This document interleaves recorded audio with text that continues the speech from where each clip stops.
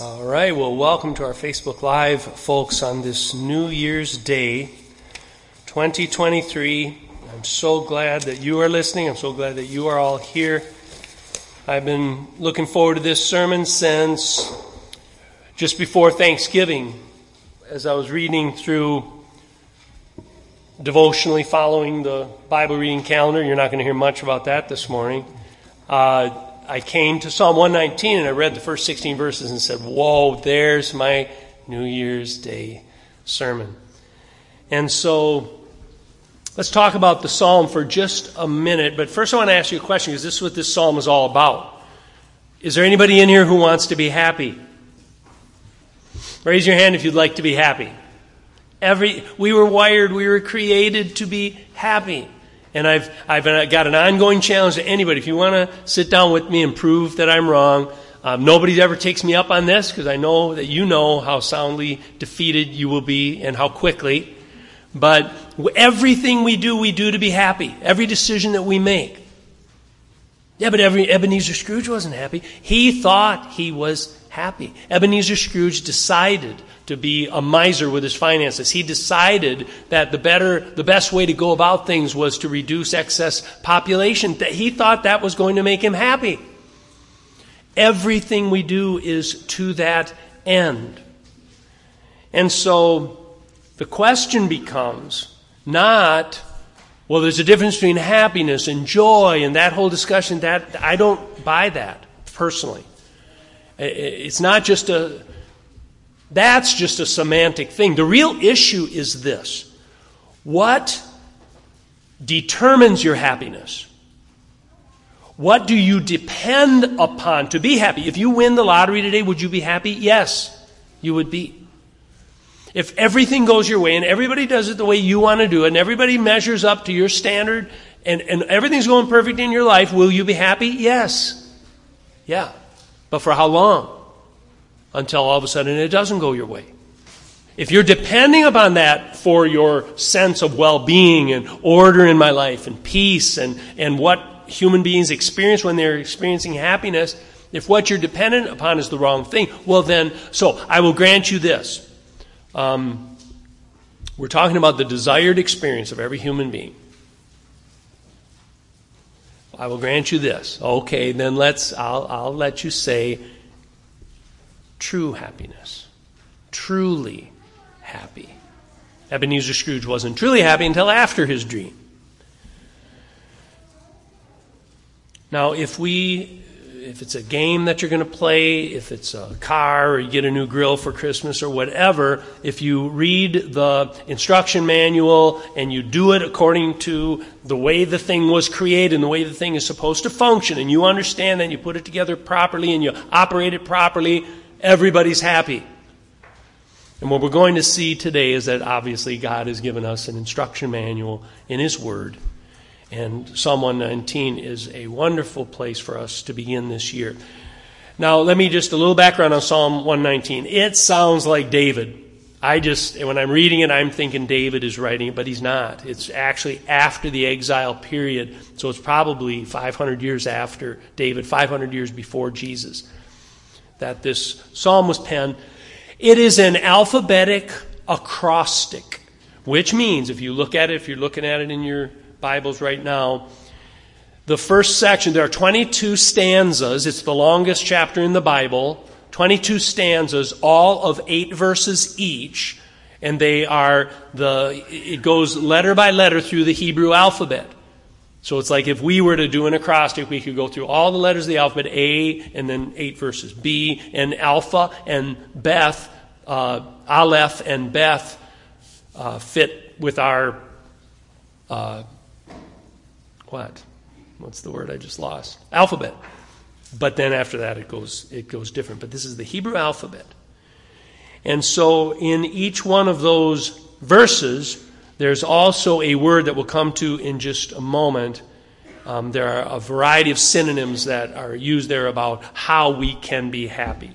And that is what we're after. So let's look at verse 1. And now we're turning to number 2. We have the desired experience for everybody, true happiness. How do we get that? And now we're looking at the declared expedience. God has given us the expedient way to do that, the way that is useful for effecting a desired result. Everybody wants to be happy. This is the expedient way to do that. This is the way it happens. And God has declared it to us with clarity. Okay? So, I'm interested in this. How am I going to be happy? Let's look at verse 1. How blessed or happy, the best translation of this word is happy. How happy or how blessed are those whose way is blameless. And so the way to be happy is walking according to the right way. Letter B, or letter A. Walk in the right way. Now the way is a path, and in this case it's the path set forth by God. Continue on the second half of verse 1. Who walk in the walk is to live, or just the way your life progresses, what you do. Who walk in the law of the Lord. Okay, so what this psalm is about as a pathway to happiness is all about God's Word. In every verse of the entire psalm, you find some reference to God's Word. Now let me give you a simple functional definition, first of all, of God's Word, because there are a lot of synonyms we're going to consider in a moment. And here's the definition. This is my simple definition. The revelation of God's instructions to His people about who He is, so we can relate to Him rightly, about how we must live, because He's not only the owner, He is the creator. He's the one who invented us and made us in His own image. He knows exactly how we must relate to Him to be happy. Now, I did a fun thing. I put the passage, I taped it onto my sheet here, and then I drew lines from all of the words to these 9 synonyms that are used for God's Word. And we're not going to take the time to look at the different nuances of these words. They're synonyms. It's God's revelation of basically Himself and His instructions to His people. But here are the synonyms that show up in these 16 verses and throughout the entire psalm. So we have the law, and then I've got a number after it. Shows how many times it shows up in this short passage. But all of these words are used between 20 and 25 times throughout the entire psalm. So they just show up repeatedly. Okay? So it's the law, testimony, God's ways, His precepts, statutes, commandments, judgments, word, and ordinances. And you're going to see them as we proceed through. So how blessed, verse 1 again, how blessed, how happy are those whose way is blameless. What that means is that your way has integrity. Integrity means oneness. It means, and every one of you is going to feel convicted here, and you should, because our ways are often not blameless. They don't have integrity. What we say, what we believe in, yeah, why don't you act like it then? When push comes to shove, when temptation sets in, why don't you do it? So, and when you don't, when I don't, you may think you're happy and you're not. And so the way to be happy is to discover the path and then cultivate your walking down that path so that your way is with integrity.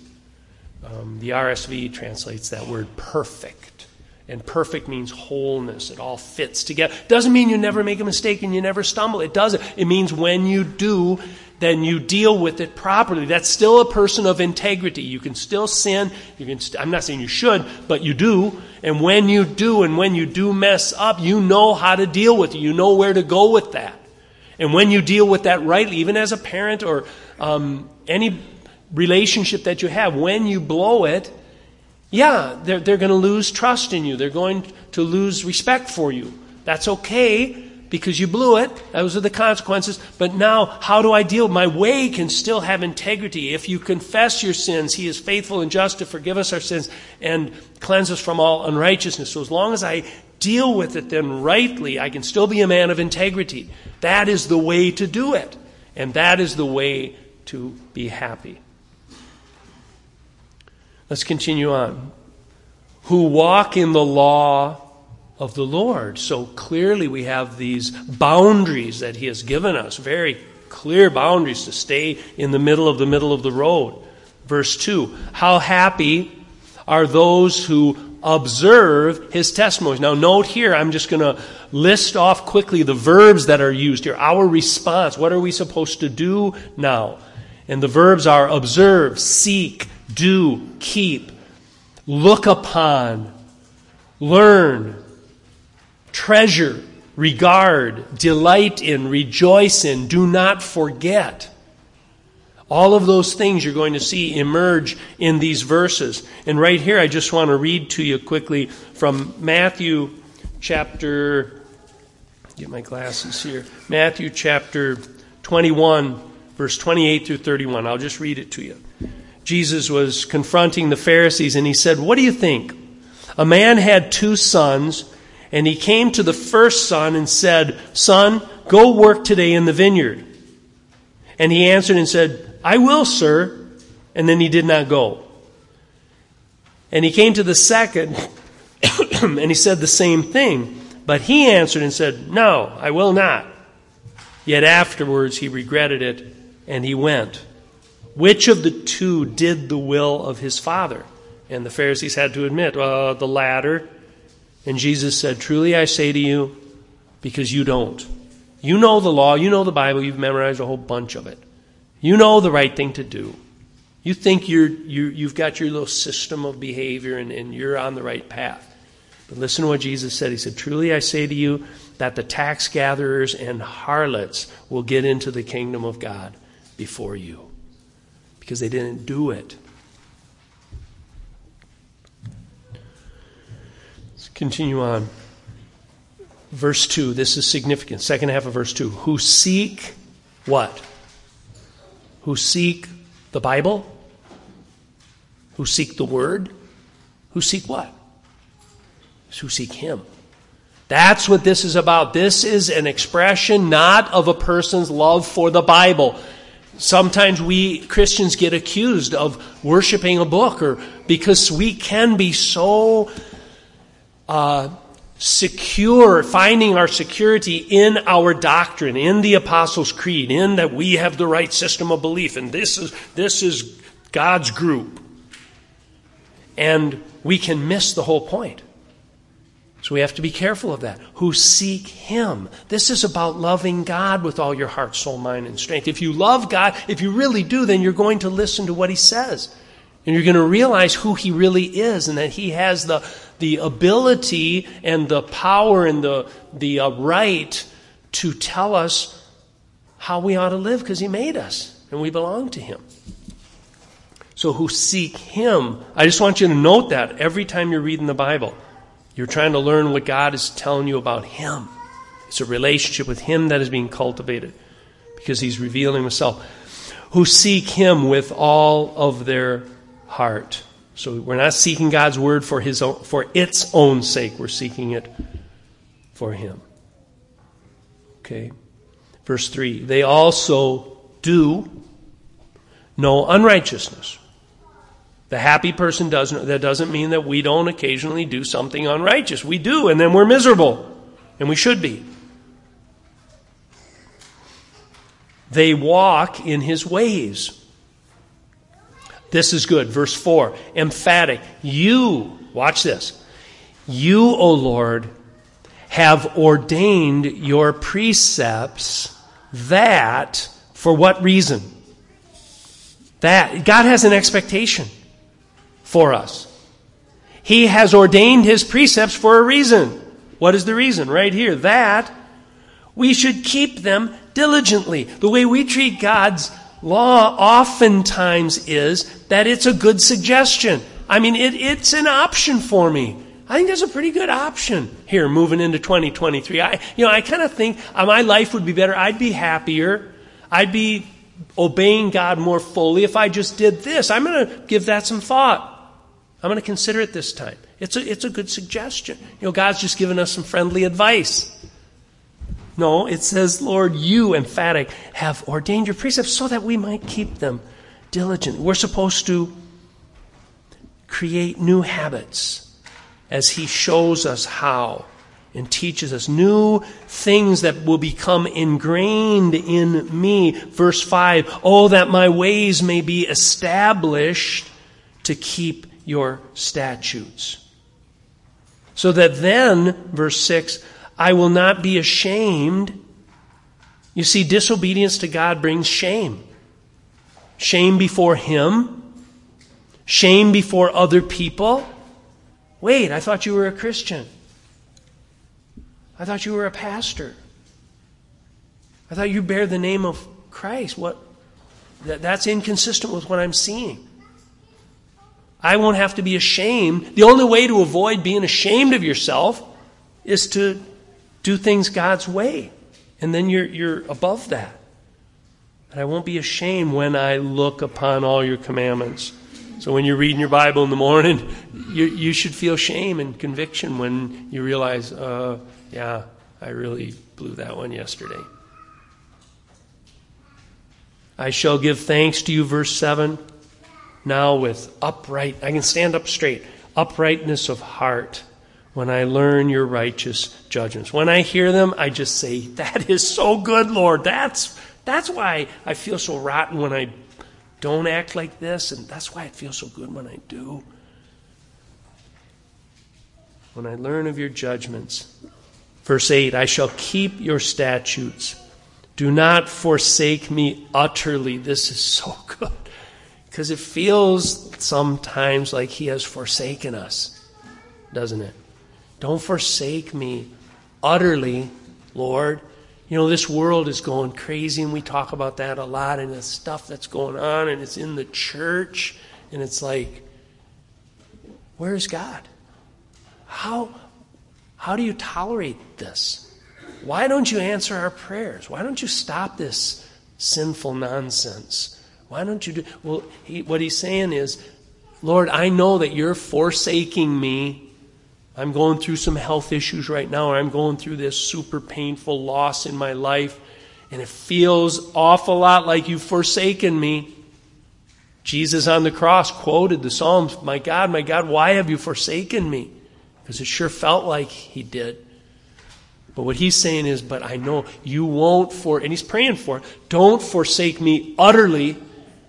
Be the good shepherd of Psalm 23. Walk with me through this valley of the shadow of death so that I might not fear any evil. Your rod and your staff will comfort me. You will protect me as I'm going through this trial. Realize that the trials that you're facing and what we're going to face in the year to come, which we will every day, realize that they are God stepping back, letting this thing happen in your life to test your faith, to produce endurance and draw you to himself and purge out all of the garbage that you're trusting in, thinking that's going to make you happy. That's what it's all about.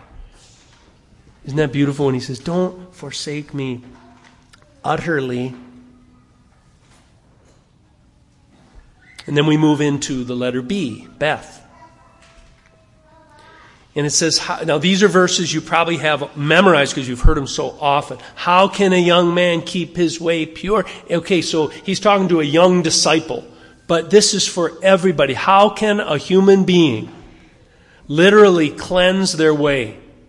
If you look at your way in 2022, would you say that you've been walking along this way and does it have some weeds in it?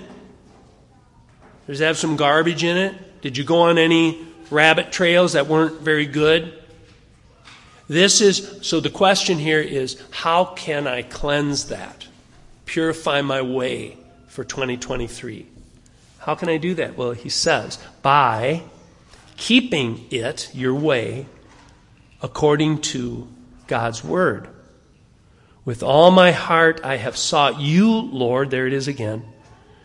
Do not let me wander from your commandments. I'll come back to verse 9 in a moment. But what he's doing here, is like Jesus taught us to pray. Did you hear that when we were praying? Lead me not into temptation. He says that here, the end of verse 10. Do not let me wander from your commandments. What is that suggesting? Can you do it on your own? We can't. That's okay to admit that. It's good to admit our need for God to spiritually restrain us and to protect us as we go, and maybe even control our circumstances in such a way that we're not led too far into temptation to a place where we can't obey Him anymore. It's too much for us. Remember, you will not be tempted beyond what you can bear. He'll always give you a way out. He'll always give you a way to stand up under. This is just a prayer, and as Jesus taught us, lead me not into temptation. Deliver me from evil. We need God's help, and that is a great prayer for us to be praying going into this new year. Lord, in this new year, I know there's going to be trials, and I know it's going to be hard at times, but don't forsake me utterly. And make it as easy as you can possibly make it and still accomplish your faith-testing work in my life. That's a good prayer for mercy, isn't it?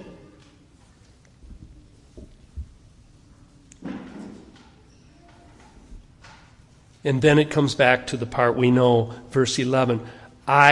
Your word. Usually we throw out verse 10 and we just go from 9 right to 11. How can a young man keep his way pure? By keeping it according to your word. Thy word, verse 11.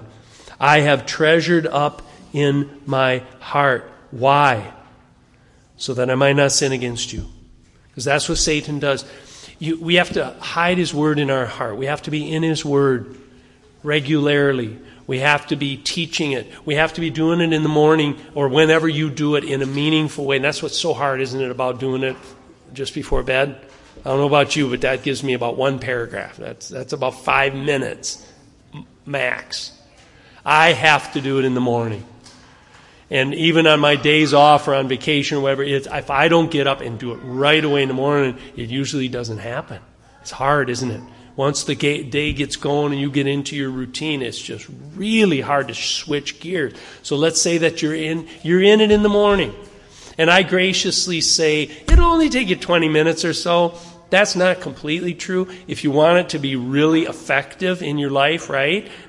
Half hour minimum. So start planning for it. It's 2 hours is way better because then you have lots and lots of time to think about it and mull it over, and we'll come back to that. But you hide it in your heart. Why? That I might not sin against you, because that's where the temptation will take place, right? I know I shouldn't say that. I know I shouldn't give them that look. I know I shouldn't think that. But, and we've talked about this, but that's when Satan is, did he really say? Did he really say that you doing that right now is really, are you sure that's a sin? Well, now that I think about it, they kind of deserve it. They are acting like this or that, and that, then if I do that, I'm afraid that they won't get the message, and so therefore, and all of a sudden, we're all confused and rationalized it to the point where we sin against him. So we have to hide it in our heart and then learn by obedience to make it a new pattern of behavior. But that's the only way to be happy. Do not let me wander from your commandments. I've treasured your word in my heart so that I might not sin against you. Continue on, verse 12, just a couple more verses. Blessed are you, O Lord. Here, let me share a verse with you first. Break it up a little bit. Look up above. Proverbs 29:18. I had to go visit the abused verse shelter and bring this one out so that you could look at it this morning. Where there is no vision, the people are unrestrained. That's used in church growth stuff all the time. As a pastor's got to have a vision for this. That's not at all what this verse is talking about. It is where there is no revelation, where there's no word from God with any one of those synonyms, where that isn't there, the people are unrestrained. That's what's happening in the world today. That's what's happening in some churches today. There's no revelation. They don't have a high view of Scripture. They don't believe that the Word says what it says. And they're unrestrained. Oh, well then the world is saying this, and that has changed, so now that is the truth, and therefore we're in the church and we want to love everybody, and it all gets watered down. There's no restrictions, there's no boundaries that God has set up. The people are unrestrained. And how do I know that that's the right interpretation? The second half. But happy is he who does not let himself be unrestrained and not pay attention to God's revelation. Happy is the person who keeps God's law. So back to Psalm 119. Blessed are you, God. Teach me your statutes. This is beautiful. With my lips, I have told all the ordinances of your mouth. So what God says is what I say. Isn't that great? Yeah, but what about this issue? Well, what does God say about that issue? My mouth, Jesus said, the mouth speaks out of that which fills the heart. I have treasured your word in my heart, so when they say this, I say, no, that's not true. That's not true. I don't care how you feel. I don't care how much society has changed. I don't even care what the law says if it contradicts the law of God. This is true, and my mouth will speak, will tell of the ordinances of your mouth, Lord. And this isn't drudgery and just obedience out of, oh, this is horrible, but he won't punish me. Look at verse 14. I have rejoiced. It's joyful obedience. I have rejoiced in the way of your testimony. Listen, friend, if you don't already resonate with that because of your experience, then if you follow the leading of the Holy Spirit after we're finished here, and you embark on a new path, then you will taste it. It will become real to you. And then when it does, you'll be able to say this: I have rejoiced in the way of your testimonies because I'm happy when I do it your way. As much as in all riches, it's better than winning the lottery. A couple more concepts. I will meditate on your precepts. What does meditation mean? Well, it means sitting in the lotus position with your fingers like this and saying one monosyllabic mantra over and over and over again, right? Emptying your mind. Do you know what? That's transcendental meditation. What that is like is driving up to Quick Trip, pulling up next to the gas pump, and then sitting there in park, idling, until your gas tank is empty. That's transcendental meditation. Biblical meditation is doing what you're supposed to do when you drive up to Quick Trip and you're empty. And you shut the car off and you open up and you tap into the source and you fill up. That's biblical meditation. It's thinking about, mulling over, application, sitting there going, that's why it takes longer than 20 minutes to do it.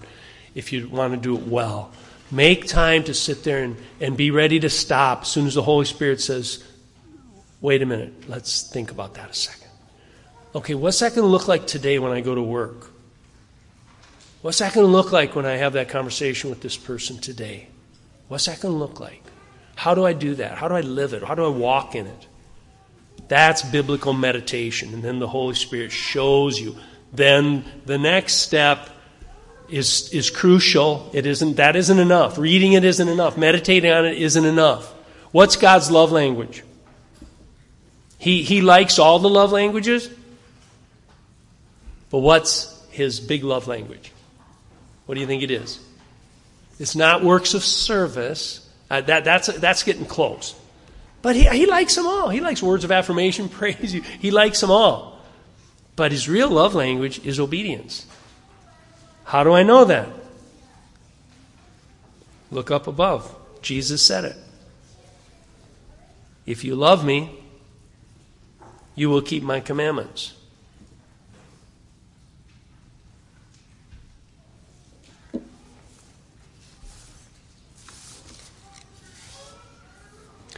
Look at this verse above, Romans 12:2. You know it, but just look at some of this.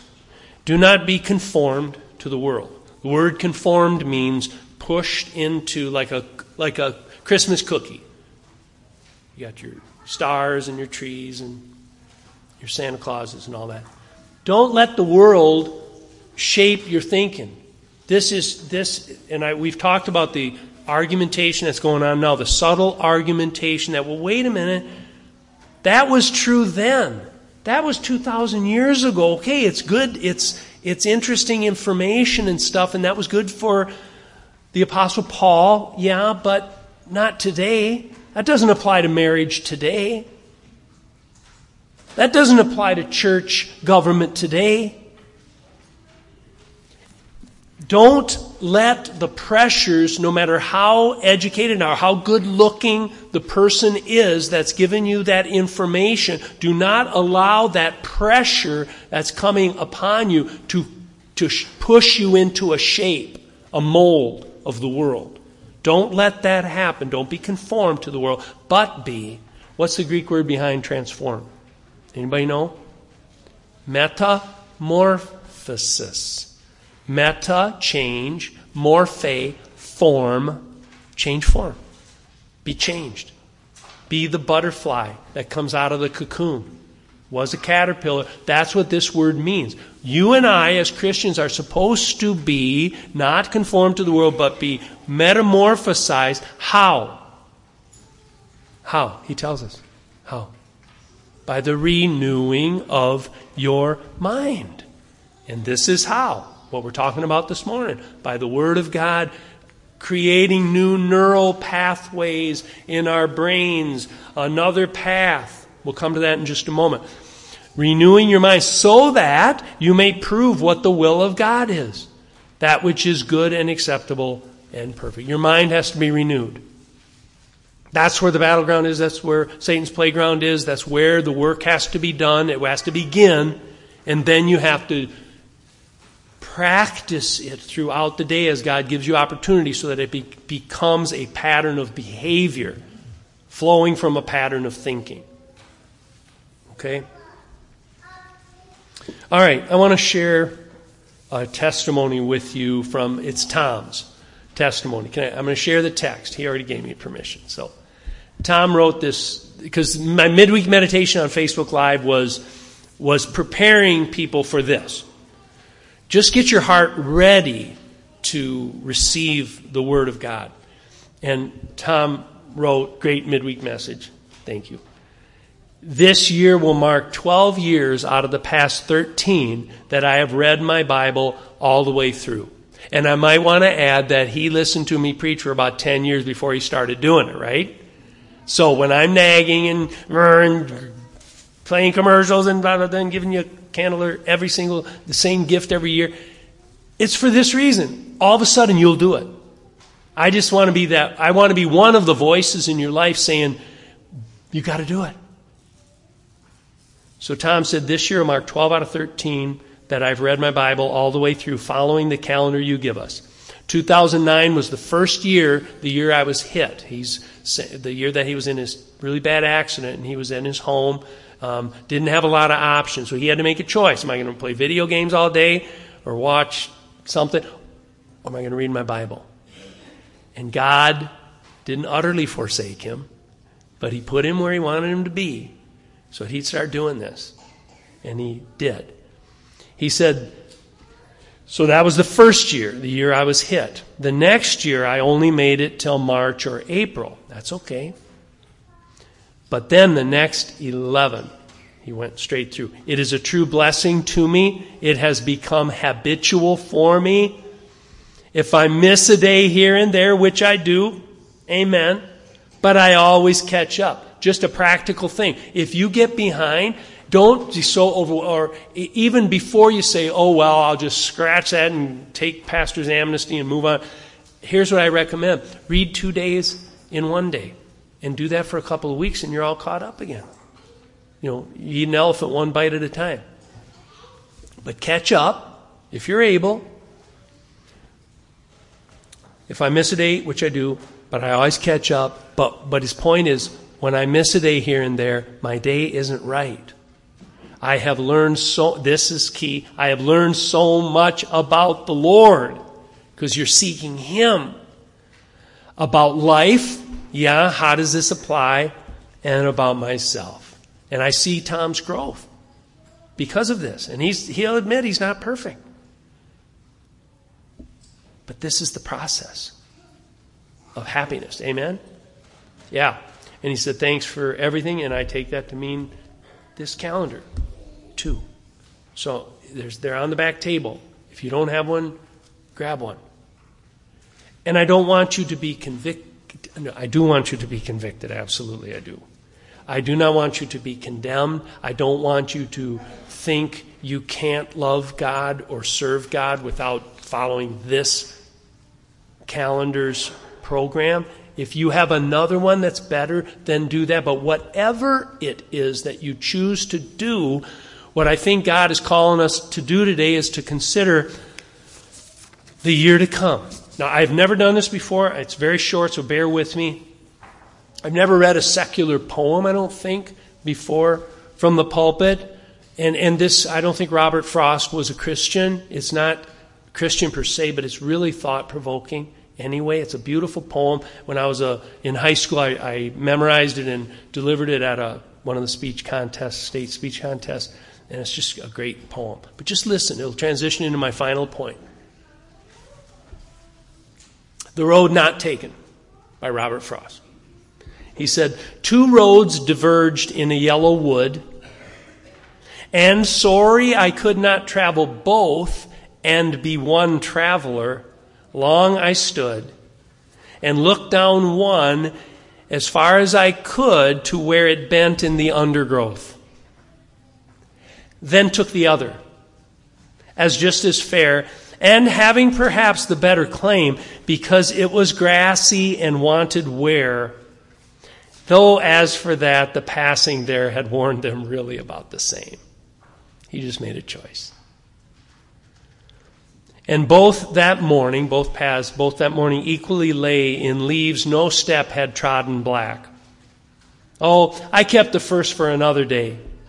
Yet knowing how way leads on to way, I doubted if I should ever come back.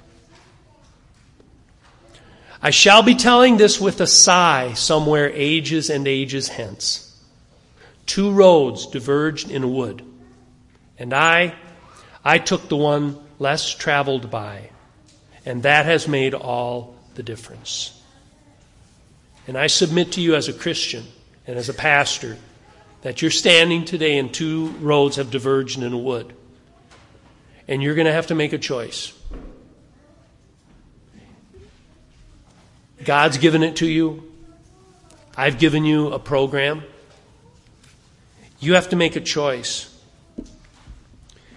between, first of all, if you're here today and you've never made the choice to enter by the narrow gate, if there's somebody in here who has never made that choice to enter by the narrow gate, which is as wide as the wingspan of Jesus, it's no wider and it is no more narrow. If you have never followed Christ, if you have never received Christ, if you've never believed in Him and received Him as your Lord and your Savior and opened up your heart and received His Holy Spirit, if you have not done that, now's the day to do that. Jesus' arms are wide open. Jesus is saying, come unto me, all you who are weary and heavy laden and tired of trying to do it on your own and tired of following a way that you want to be true but isn't. Come unto me, all you who are weary and heavy laden, and I will give you rest. Take my yoke upon you and learn from me, for I am gentle and humble of heart, and then you will find rest for your soul. You will be happy. So that's the first road you have to choose. But even so you got that? But even in that road, the rest of you who are Christians, who have the Holy Spirit living in you, you've got to make a choice as this new year begins. There are two roads before you. For some of you, there's a path of least resistance that you have followed, or a path of less resistance. You haven't been able, and I sympathize with you. It is hard to change patterns of thinking and behavior, but you just have not been able to do it, to read the Bible every day, to be in God's Word in a meaningful way, regularly. You've not been able to take the challenge and reorganize your schedule in such a way that you can follow this calendar. I want you to be moving toward that. Take a step today to move toward that. Do something to change. Because the patterns are so hard to change. And just so take some step, some sustainable step with God's help, that this year you're going to engage in God's Word in a more meaningful way, so that it can be treasured in your heart, and then it can come out of your mouth and out of your actions in such a way that you will be experiencing that metamorphosis of the Holy Spirit in your mind. Okay. So finally, what is the goal of this morning's sermon? Well, obviously, read your Bible every day. No. The goal of the sermon is for you to know God, to know Him more intimately, to seek Him with all your heart. And one of the tools that God has given us to do that is this, which is this. So will you bow your heads with me, please? This Bible reading calendar is one means to the end of knowing God and experiencing God more fully and being happy. Let's pray.